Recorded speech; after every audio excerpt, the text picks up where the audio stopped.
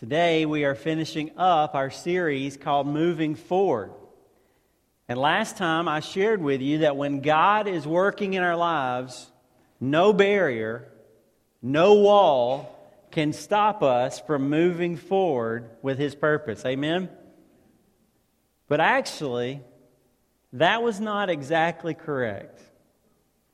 There is one thing that can stop us from moving forward and fulfilling God's purpose for our lives. And that's what we're going to talk about together tonight. Now, to be honest with you, I had not planned to share this passage with you. As I said, this series was supposed to be out of Joshua chapters 1 through 6. And so I had planned last week on stopping in Joshua chapter 6. And actually, I didn't want to share this passage tonight because I was getting ready to move on with a new series of messages that we're going to be doing together. And to be perfectly honest with you, this passage is not the easiest or the most pleasant passage you're going to see here in just a moment. But I felt like the Lord wanted us to cover one more chapter before we move on. So tonight we're going to talk about Joshua chapter 7. And I want to talk with you about the only one thing can stop the purpose that God has for our lives. You see, it is true, at least partially true, that nothing can stop us. If we are following the Lord, if we are seeking His will for our lives, and if we keep our eyes on Him, if we keep our focus on Him, no external barrier can keep us from moving forward with what God has for us. Praise the Lord, amen? There is nothing that you are going to face, not only tomorrow, but when you walk out of this room tonight, there is nothing that you are going to face in your life that can come against you. If God is for you, who could possibly be against you? Romans chapter 8 says. But there is one thing that can keep us from moving forward. There is one thing that can trip us up, and that's putting it lightly. It can actually destroy our lives. That thing that we want to talk about tonight is sin. It's disobeying the Lord. It's not following His direction for our lives. You see, there is no blanket guarantee for victorious living.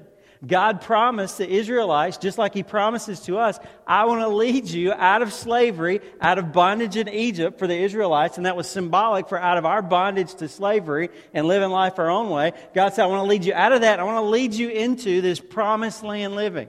And I promise you that if you will keep your eyes on me, if you will follow my ways, if you will trust in me, I will give you an amazing, victorious experience of life. He does guarantee that to us. But it is based upon us trusting Him and following Him. So let's look at Joshua chapter 7. And first of all, I want us to think about how the Bible describes how disobedience, how sin comes about and happens in our lives. Now, we're not going to be able to read all of these verses. You can go back later. And I encourage you to do that, by the way. I hear many of you say that, you know what, in my own personal time with the Lord, I go back, I don't know what to read. So what I do is I go back and I read the verses that you talked about, Pastor Robbie. Or maybe you can do that. You say, I don't know how to have family devotions at night. Maybe you could go back and read the passage that we talk about on the weekend and let God continue to use that in your life. But let me just kind of summarize what happens through about verses 1 through 20. In verses 1 through 5, after God had given them an amazing victory, boy, didn't we worship God last week thinking about the amazing victory He gave them in Joshua chapter 6 and the amazing victory He's given us in our lives? After that, Joshua began to lead the Israelites in another battle against actually a much smaller enemy. But surprisingly, they lost the battle. And then in verses 6 through 9, Joshua, can you imagine? Joshua and the other leaders, they humbled themselves before God. They called out to the Lord and they said, God, what is up with this? God, you led us out of Egypt. You led us in the promised land. You promised to be with us. You promised that we'd be victorious. Did you bring us over here just to let us get humiliated? And God, by the way, He says towards the end of those verses, He says, and God, by the way, your name is going to be humiliated because of this. It would kind of be like this. It would kind of be like us moving out of our old facility last week, and then nobody showing up over here. Or nobody continuing to be involved over here. It'd be kind of like, God, we've been building up to something, and you've given us this wonderful opportunity, and then everybody just leaves. We'd be like, God, what are you doing? We thought, right? We thought you were doing something. Now, God, why does this happen? Well, then in verses 10 through 15, the Lord said, no, the reason you lost is because, as some have described this passage, there's sin in the camp. The reason you lost that battle, he said, I told you earlier in chapter 6, verses 17 through 19, I told you that when you won the battle of Jericho, everything in that city belongs to me, to the Lord. But there were some people, there was a family among your people who disobeyed my word, and they kept some of the spoils for themselves. And then in verses 16 through 20, we're told that that father and his household were found out and confronted with that sin. What I want to focus on, first of all, here is in verse 21, because I think it's very helpful for us to listen to what that man said. When he was confronted with the fact that this is the choice, this wrong choice, that he and his family have made together, he helps us to understand how disobedience to the Lord is kind of birthed in our own life. Write these things down as we talk about it. In verse 21, I'll read it to you, and then we're going to look at several things. He says, when he was asked about it, he says, truly I have sinned against the Lord, the God of Israel, and this is what I did. When I saw among the spoil a beautiful mantle from Shinar, which is kind of an old word for Babylon, and 200 shekels of silver, and a bar of gold, 50 shekels in weight, then I coveted them and took them. And behold, they are concealed in the earth inside my tent with the silver underneath it. I want you to write these things down, because I believe in that statement, in that acknowledgement, that confession that he gives us several steps for how disobedience comes about in our lives. First of all, he said, I saw something.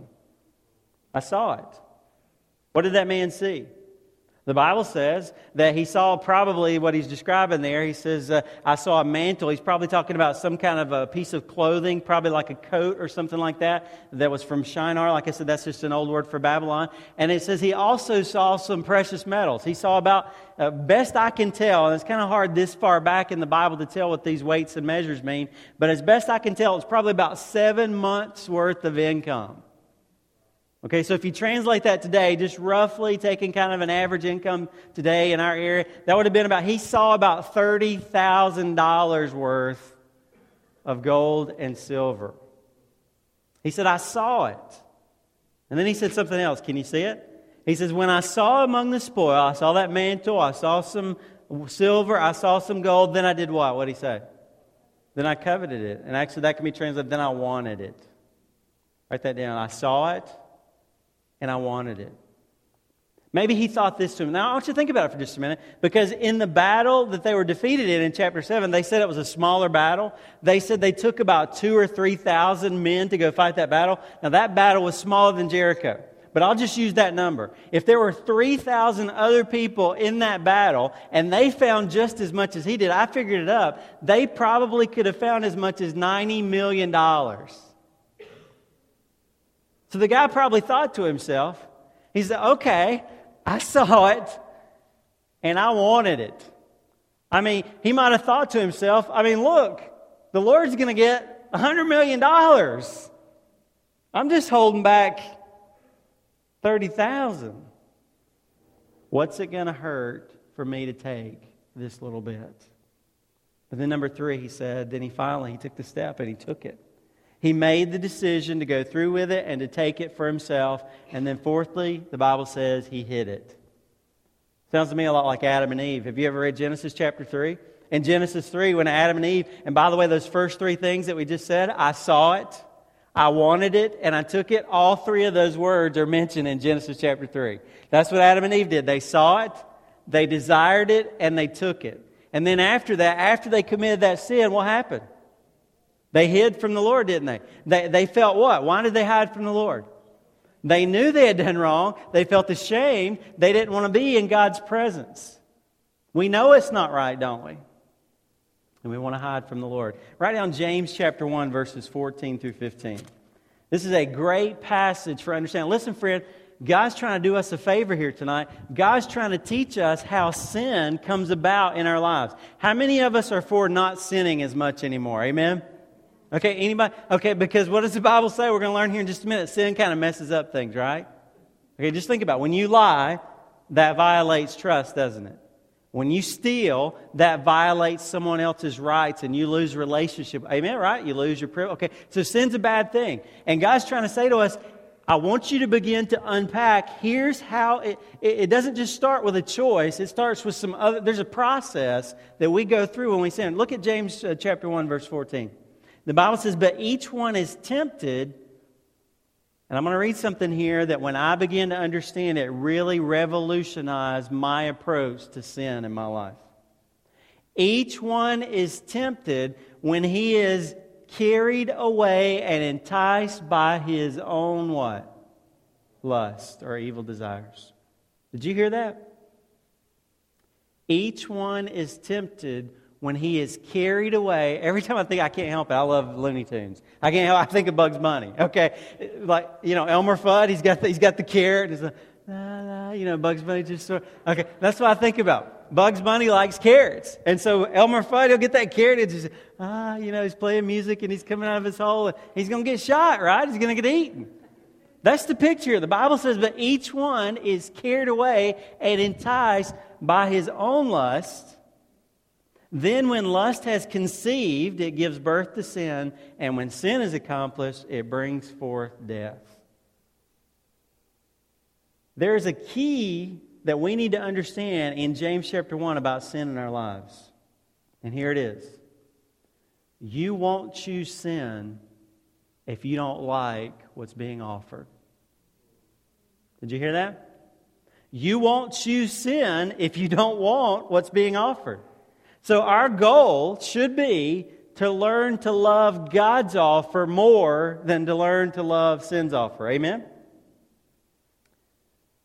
Over the last little while, I've been trying to, I'm going to turn 40 this year. I'm just realizing, I got to watch things and, get a little bit of a Midas, around the midsection and everything. So just trying to, stay nice looking for my wife and everything, all right? And so I've been trying to, watch my weight and watch what I eat and things like that. And somebody shared, so I don't know where I heard this from, but this was a great quote from me. They said, when the feeling of being in better shape or being healthy becomes stronger than the desire to have that particular piece of food, then you'll start losing weight. Did you hear that?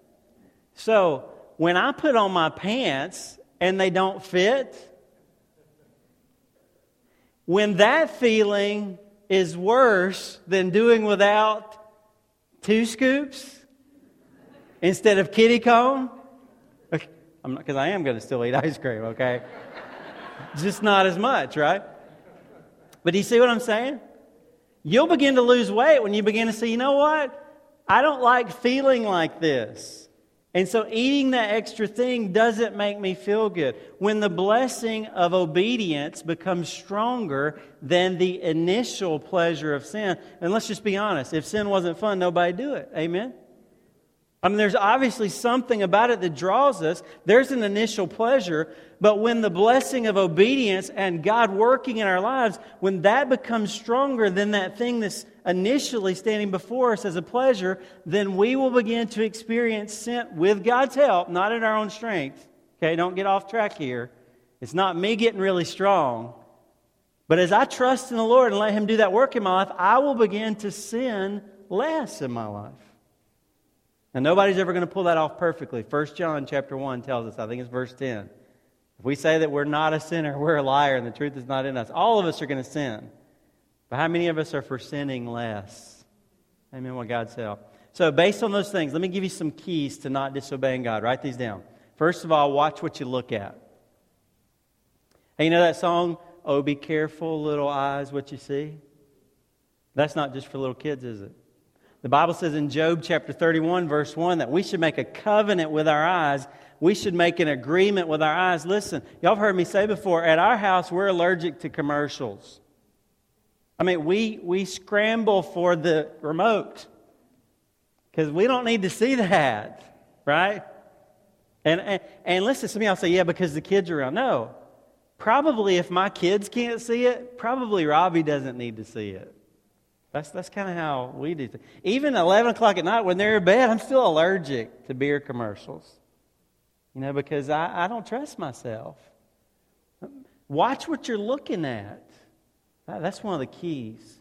But secondly, change what you like. Now, to some extent, I can control what I look at, right? But to another extent, I can't always control what is presented before me. But I can have an impact on what I like. Someone told me, I've heard someone say that your taste buds change periodically. And I can't remember how long it was, so I went to try to look it up. And one source said days. One source said after weeks they change. One said months. One said years. One said decades. So apparently nobody knows exactly. I don't know. Maybe you know. You can educate me. But I do know that your taste buds change periodically. Correct? You ever heard that? Okay. So I'm right about that. That's what we need to do when we follow Jesus. We need to let our taste buds change. More and more over time, I just don't like that stuff anymore. Amen? It just doesn't taste good anymore, especially the aftertaste. Initially it tastes good, but I don't like the aftertaste. Number 3, don't go through with it. Watch what you look at. Change what you like, but number 3, don't go through it. And then you say, Pastor Robbie, that's not that easy. Just don't go through it. Well, let me give you a couple of keys, okay, to not going through with it as often, as many times we do. First of all, you got to trust in the Lord's strength, not your own. Okay? Don't leave here saying, I got to be stronger. Please don't do that, okay? We do not want to be a do-better church, okay? Because you come to church and all of a sudden you got all this weight on you, right? I leave and I must try harder. Anybody ever been to church like that? You got to try harder. You got to do better. You got to be closer. No. What you need to do is surrender your life to Jesus Christ. Okay? I cannot do it. I don't even want to do it many times. I don't have Philippians 2 verse 13. It is God who is at work in me, both to want to, the will, and to work according to His good pleasure. So I need God's strength. And secondly, you need some accountability in your life. You need some support around you. You know what? Sometimes when me and God are talking, I kind of let me off the hook. But most of the time when me and one of God's servants are talking, they don't let me off the hook. Isn't that why we avoid people when our lives aren't right with the Lord? Okay, but you need, if you want to really begin to live your life in strength, you need to have some people around you who support you, who know you, who can ask you tough questions, and when you are struggling, you can go to that person. Again, I think the key here is being tired of what the world is serving, but you need the power of God and you need the support of other people around you. Listen, what are we talking about? I would like to sin less in my life. Amen? Okay, so watch what you look at. Change what you like. Don't go through with it. And fourthly, don't hide when it happens. Hey, why don't we just get used to this? Why don't we just get used to, as some people say, keeping short accounts with the Lord? Okay? Every one of us are going to sin. We're going to do wrong, aren't we?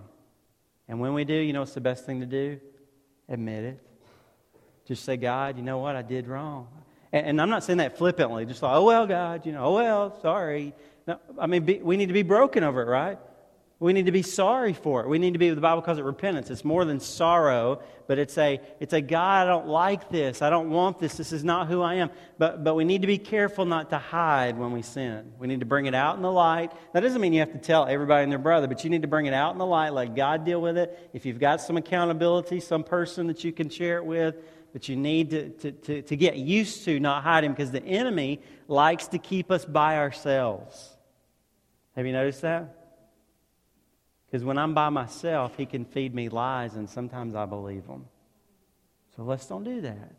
When it goes wrong, let's just say, God, I'm sorry, and get it right. Okay, so that's how it comes about. Let's look at what it brings. What does disobedience bring in our life? Let's look at verses 13 through 16 in chapter 7. After this person and his family was found out, it says, rise up, consecrate the people, and say, consecrate yourselves for tomorrow.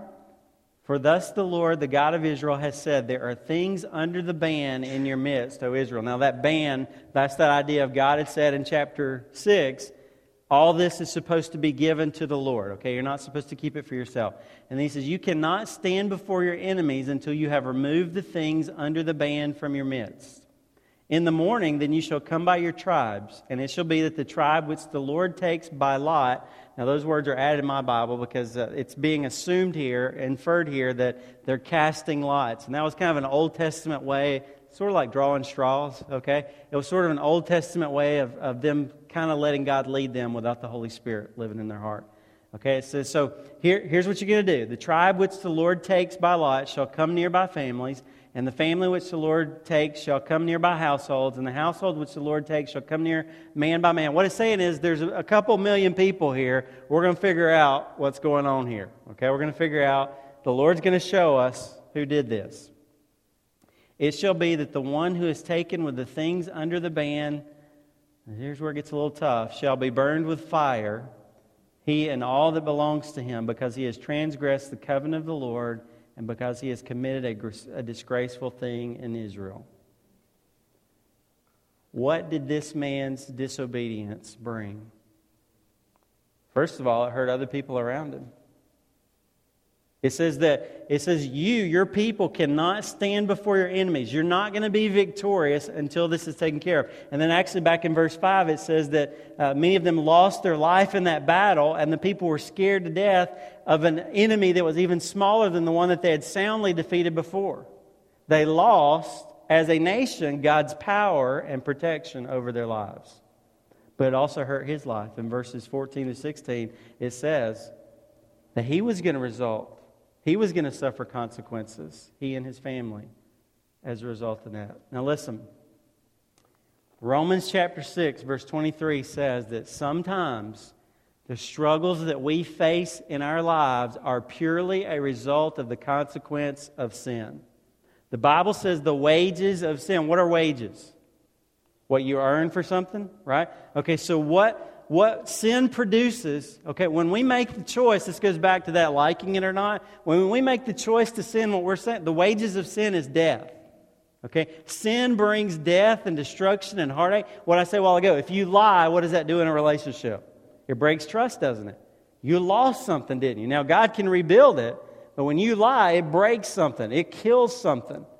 Okay? So part of the result, many times disobedience, the reason we suffer consequences is because that's just what you get for sin. When you enjoy sin, you've got to realize this is what's coming.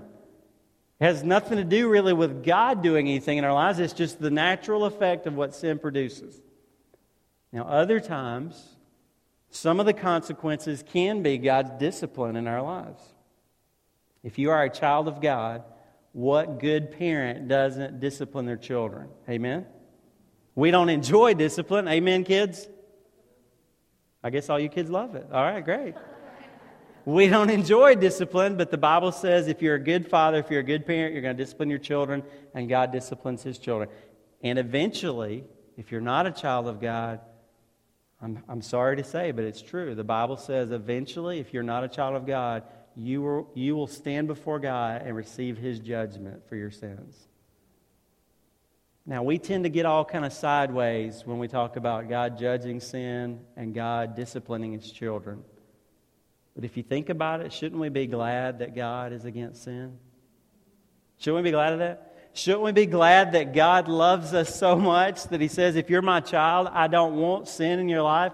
It'll destroy you. It'll hurt you. It'll hurt my work through you. Shouldn't we be glad that there is a God who said one day all this mess will be taken care of? All the wrongdoing, all the lying, all the cheating, all the hurt, all the boo-boos for kids, all the worse than boo-boos, all the cancer that kills your grandmother or your dad or your sister. Aren't you glad one day all that's going to be gone? It's good news, isn't it? How many of you heard the thunder this afternoon? I was actually preparing for tonight. And God just brought back to my heart and my mind, not a pleasant memory. Many years ago when I was just starting out in my walk with the Lord, God was speaking to my heart about getting serious about Him, and there was some big sin in my life. And I was out, many of you know I like the outdoors, and I was out doing some deer scouting, getting ready for the upcoming deer season, and a storm blew in. And I got caught. I was probably half a mile back in the woods.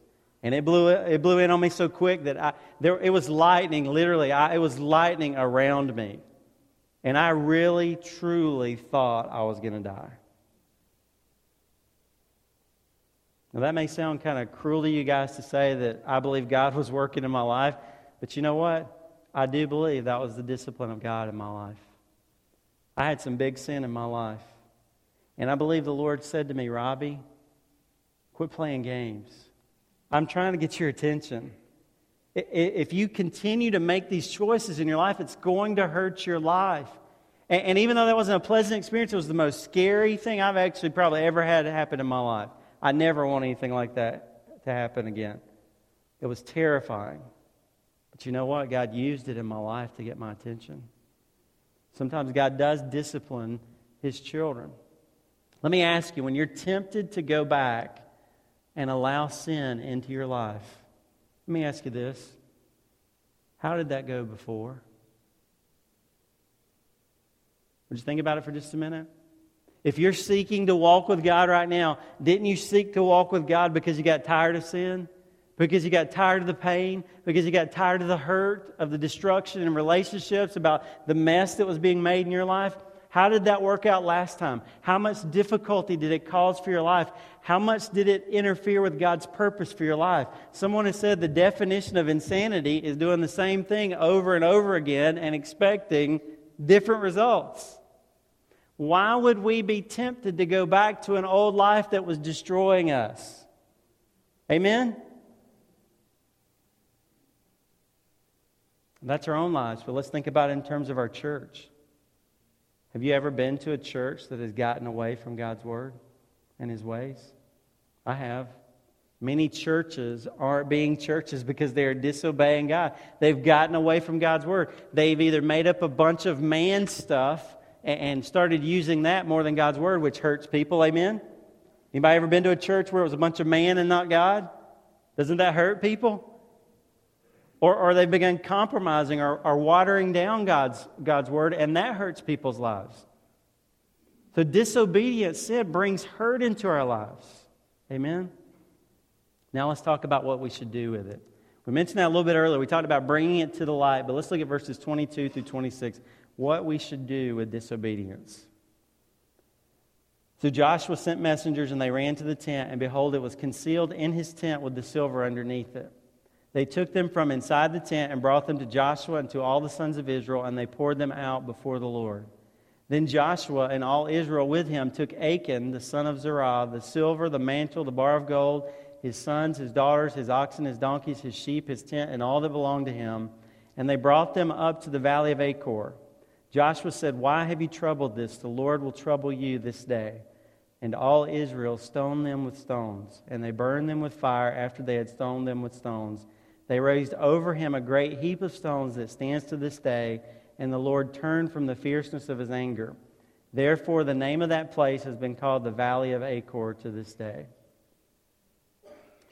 Now, I have to be honest with you. This is why I didn't want to share this passage tonight. On the surface, it causes some big questions, doesn't it? What kind of questions? Is God that jumpy? Is He that quick-tempered? Wasn't this a little or maybe even a lot severe for what was done? Is that what I should expect from God? I mean, if I take a little something that I'm not supposed to take, is that how we're supposed to treat sin in our church? Let me just kind of first of all summarize for you what I believe the overall lesson is, and then I want to deal with some of those questions. The question is sin, what do we do with it? I think the answer is get rid of it in our lives. Get rid of it in our lives completely. But I do want to deal with some of those questions, just so the enemy, listen, be very careful, friend, okay? We're dealing with a very difficult passage here. Do not allow the enemy to creep in and cause doubt. Okay, whatever the answers are to our questions, God is good and can be trusted. Amen? Okay, so let's answer, is God quick-tempered? Doesn't that kind of come out of this passage? Is God quick-tempered? Okay, whenever you read God's Word, listen, especially when you have a passage that you're not sure about, you should always let Scripture interpret Scripture. Okay? and let passages that we are sure about interpret those that we're not as sure about. Okay, write down Psalm 145, verse 8. That sentiment that's found in Psalm 145, verse 8 is found all throughout the Old Testament. The Lord is gracious and merciful. Listen, is He quick to anger? No, it says in Psalm 145, verse 8, and many other passages, the Lord is gracious and merciful, slow to anger, and great in loving kindness. Which that word loving kindness is kind of the Old Testament word for agape love, unconditional love, okay? So God is great in that. He's not short in that. So whatever we find in this passage, God is not quick-tempered. He's not abusive. He's not hot-headed. Whatever is happening here, it is not that. This was not a knee-jerk reaction by a trigger-happy judge. In fact, the Bible tells us very clearly in 2 Peter chapter 3, verse 9, that God is not willing for any to perish. Okay? That's not His desire. He's not having fun with that, okay? Okay, secondly, was this a little severe for this sin? Well, first of all, we need to be a little careful putting God on trial. We have some information here, but God sees more than we do. In other words, was there more involved than we know about? And whatever is happening here, I think part of the problem is this. Now listen to this. We don't really see sinning against God as that serious. I think that's part of our struggle. We don't really see it as that serious. But maybe this would help you. Think of the worst thing you can imagine a person doing to another human being. Did you know that ultimately the reason that seems so heinous to us is because of our sense of the rightness of God, and that action goes against that right objective standard? Do you understand that?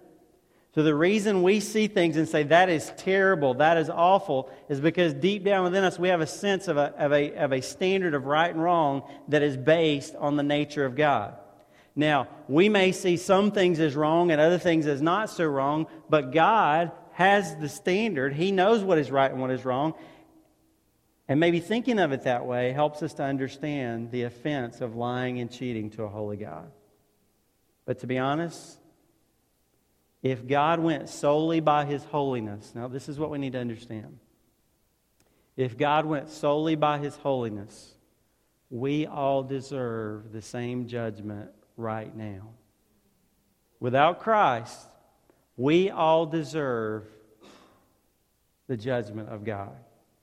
We actually see very few times in God's Word when He does something like this. I'm not sure exactly why He did it here. Maybe it was a strategic point in His work. Maybe it was a strategic reminder. Write down Acts chapter 5, verses 1 through 11. That is another passage where God gives someone that judgment immediately. Like I said, now listen, we want to take one passage and make that the standard. The standard we find throughout God's Word is God is patient, God is merciful, God is offering forgiveness. He continues to reach out. And for that very reason, I believe there probably was more to this situation. There probably was previous continued sin involved in this person's life. Clearly in God's Word, God's desire is for us to be saved, not to be judged. That's the good news. Amen? If you are here tonight and say, I don't want to be judged, God says to you, good, because I've given you the way. I don't want you to be judged either. In fact, I wanted you so badly not to be judged that I would send my precious Son to give His life for you. Turn to Him. Now, another question that we may struggle with, wasn't it unjust for the whole family to be judged? Well, the Bible says in Genesis chapter 18, verse 25, God will always do right.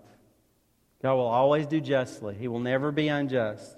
And the Bible also tells us, I think this is very important, in Deuteronomy chapter 24, verse 16, God would not have judged that family for the father's sin.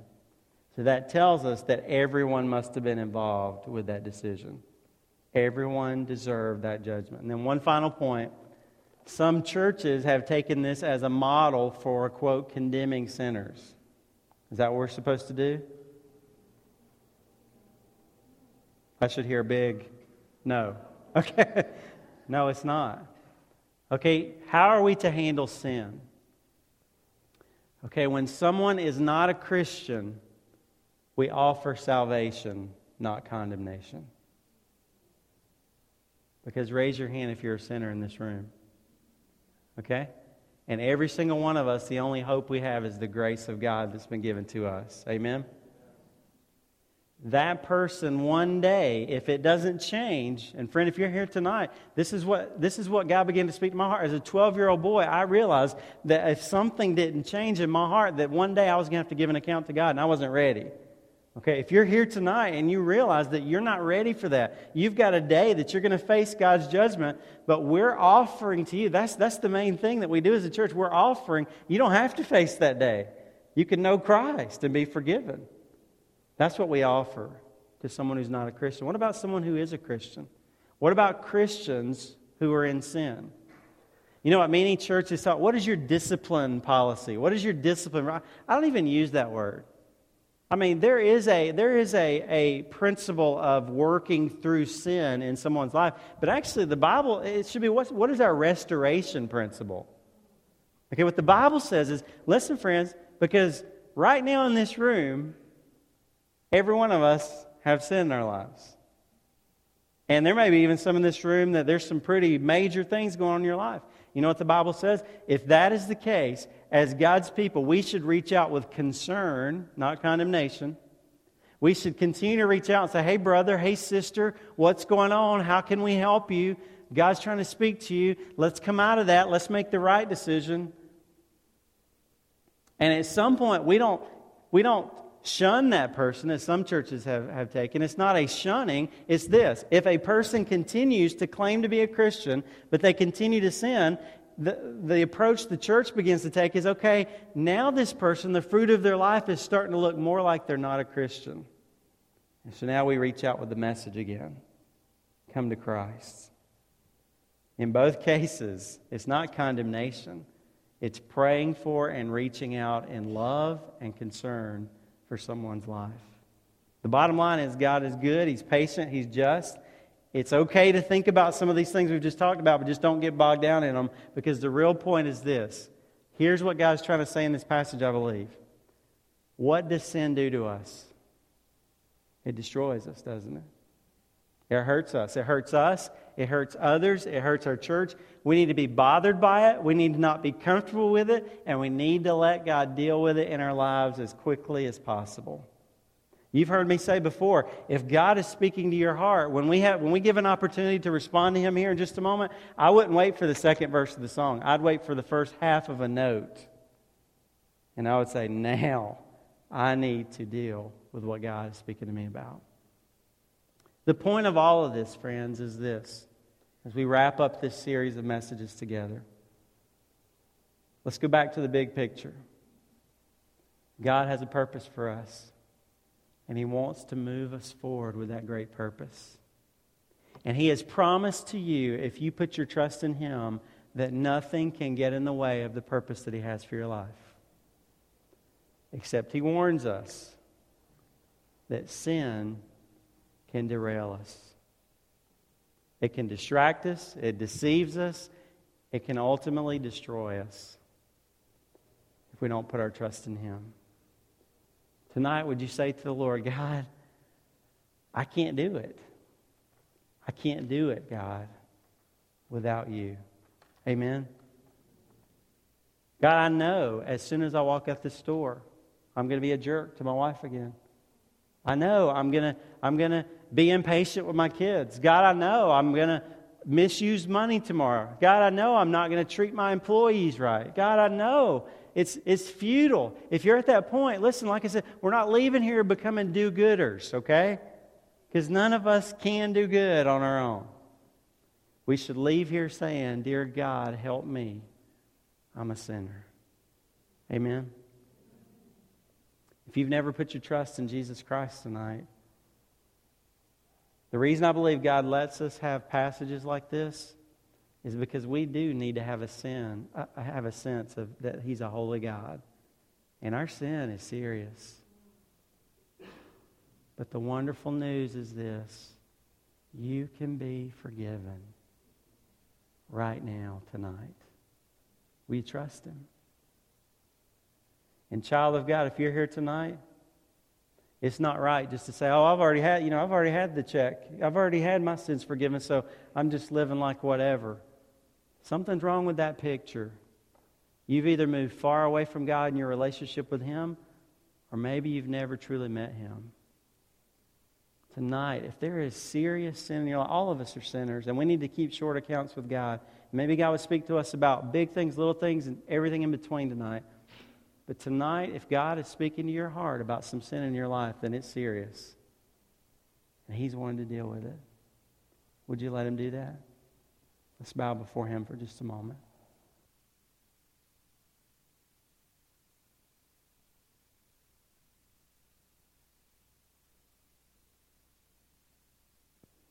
Heavenly Father, we thank You so much that Your Word has taught us in Joshua that You have an incredible purpose for our lives, Lord. For I know the plans that I have for You, plans for good things and not for bad things, to give You a future and a hope. Thank You that You created us to know You and to serve You and to reflect You to others. Thank You, God, that You don't want to judge us. But Father, being a righteous judge, You have to judge sin. And if sin is not dealt with in our lives, one day You're going to have to judge us. But Lord, thank You that You don't want to. And tonight I pray if there's somebody in this room that knows that they've never been forgiven, that tonight they would make that choice to receive Your free gift and surrender their life to You, Lord Jesus. And Father, forgive us, Your children here tonight, for becoming comfortable with sin in our camp, in our house. Lord, not that we should become righteous or judgmental or condescending, but Lord, we should be allergic to sin. We should not desire it anymore. And Father, none of us are pulling that off perfectly, but I know You're wanting to speak to us. You're wanting to speak to each one of us tonight about growing too comfortable with some sin in our life. And I pray that we would take that seriously. That we would really truly believe that sin brings death and hurt to our lives and to others around us. And that we would desire to walk closely with You with Your help. So speak to us now, Lord. Give us courage to step up and to acknowledge and to bring things to You. We pray in Jesus' name. Amen.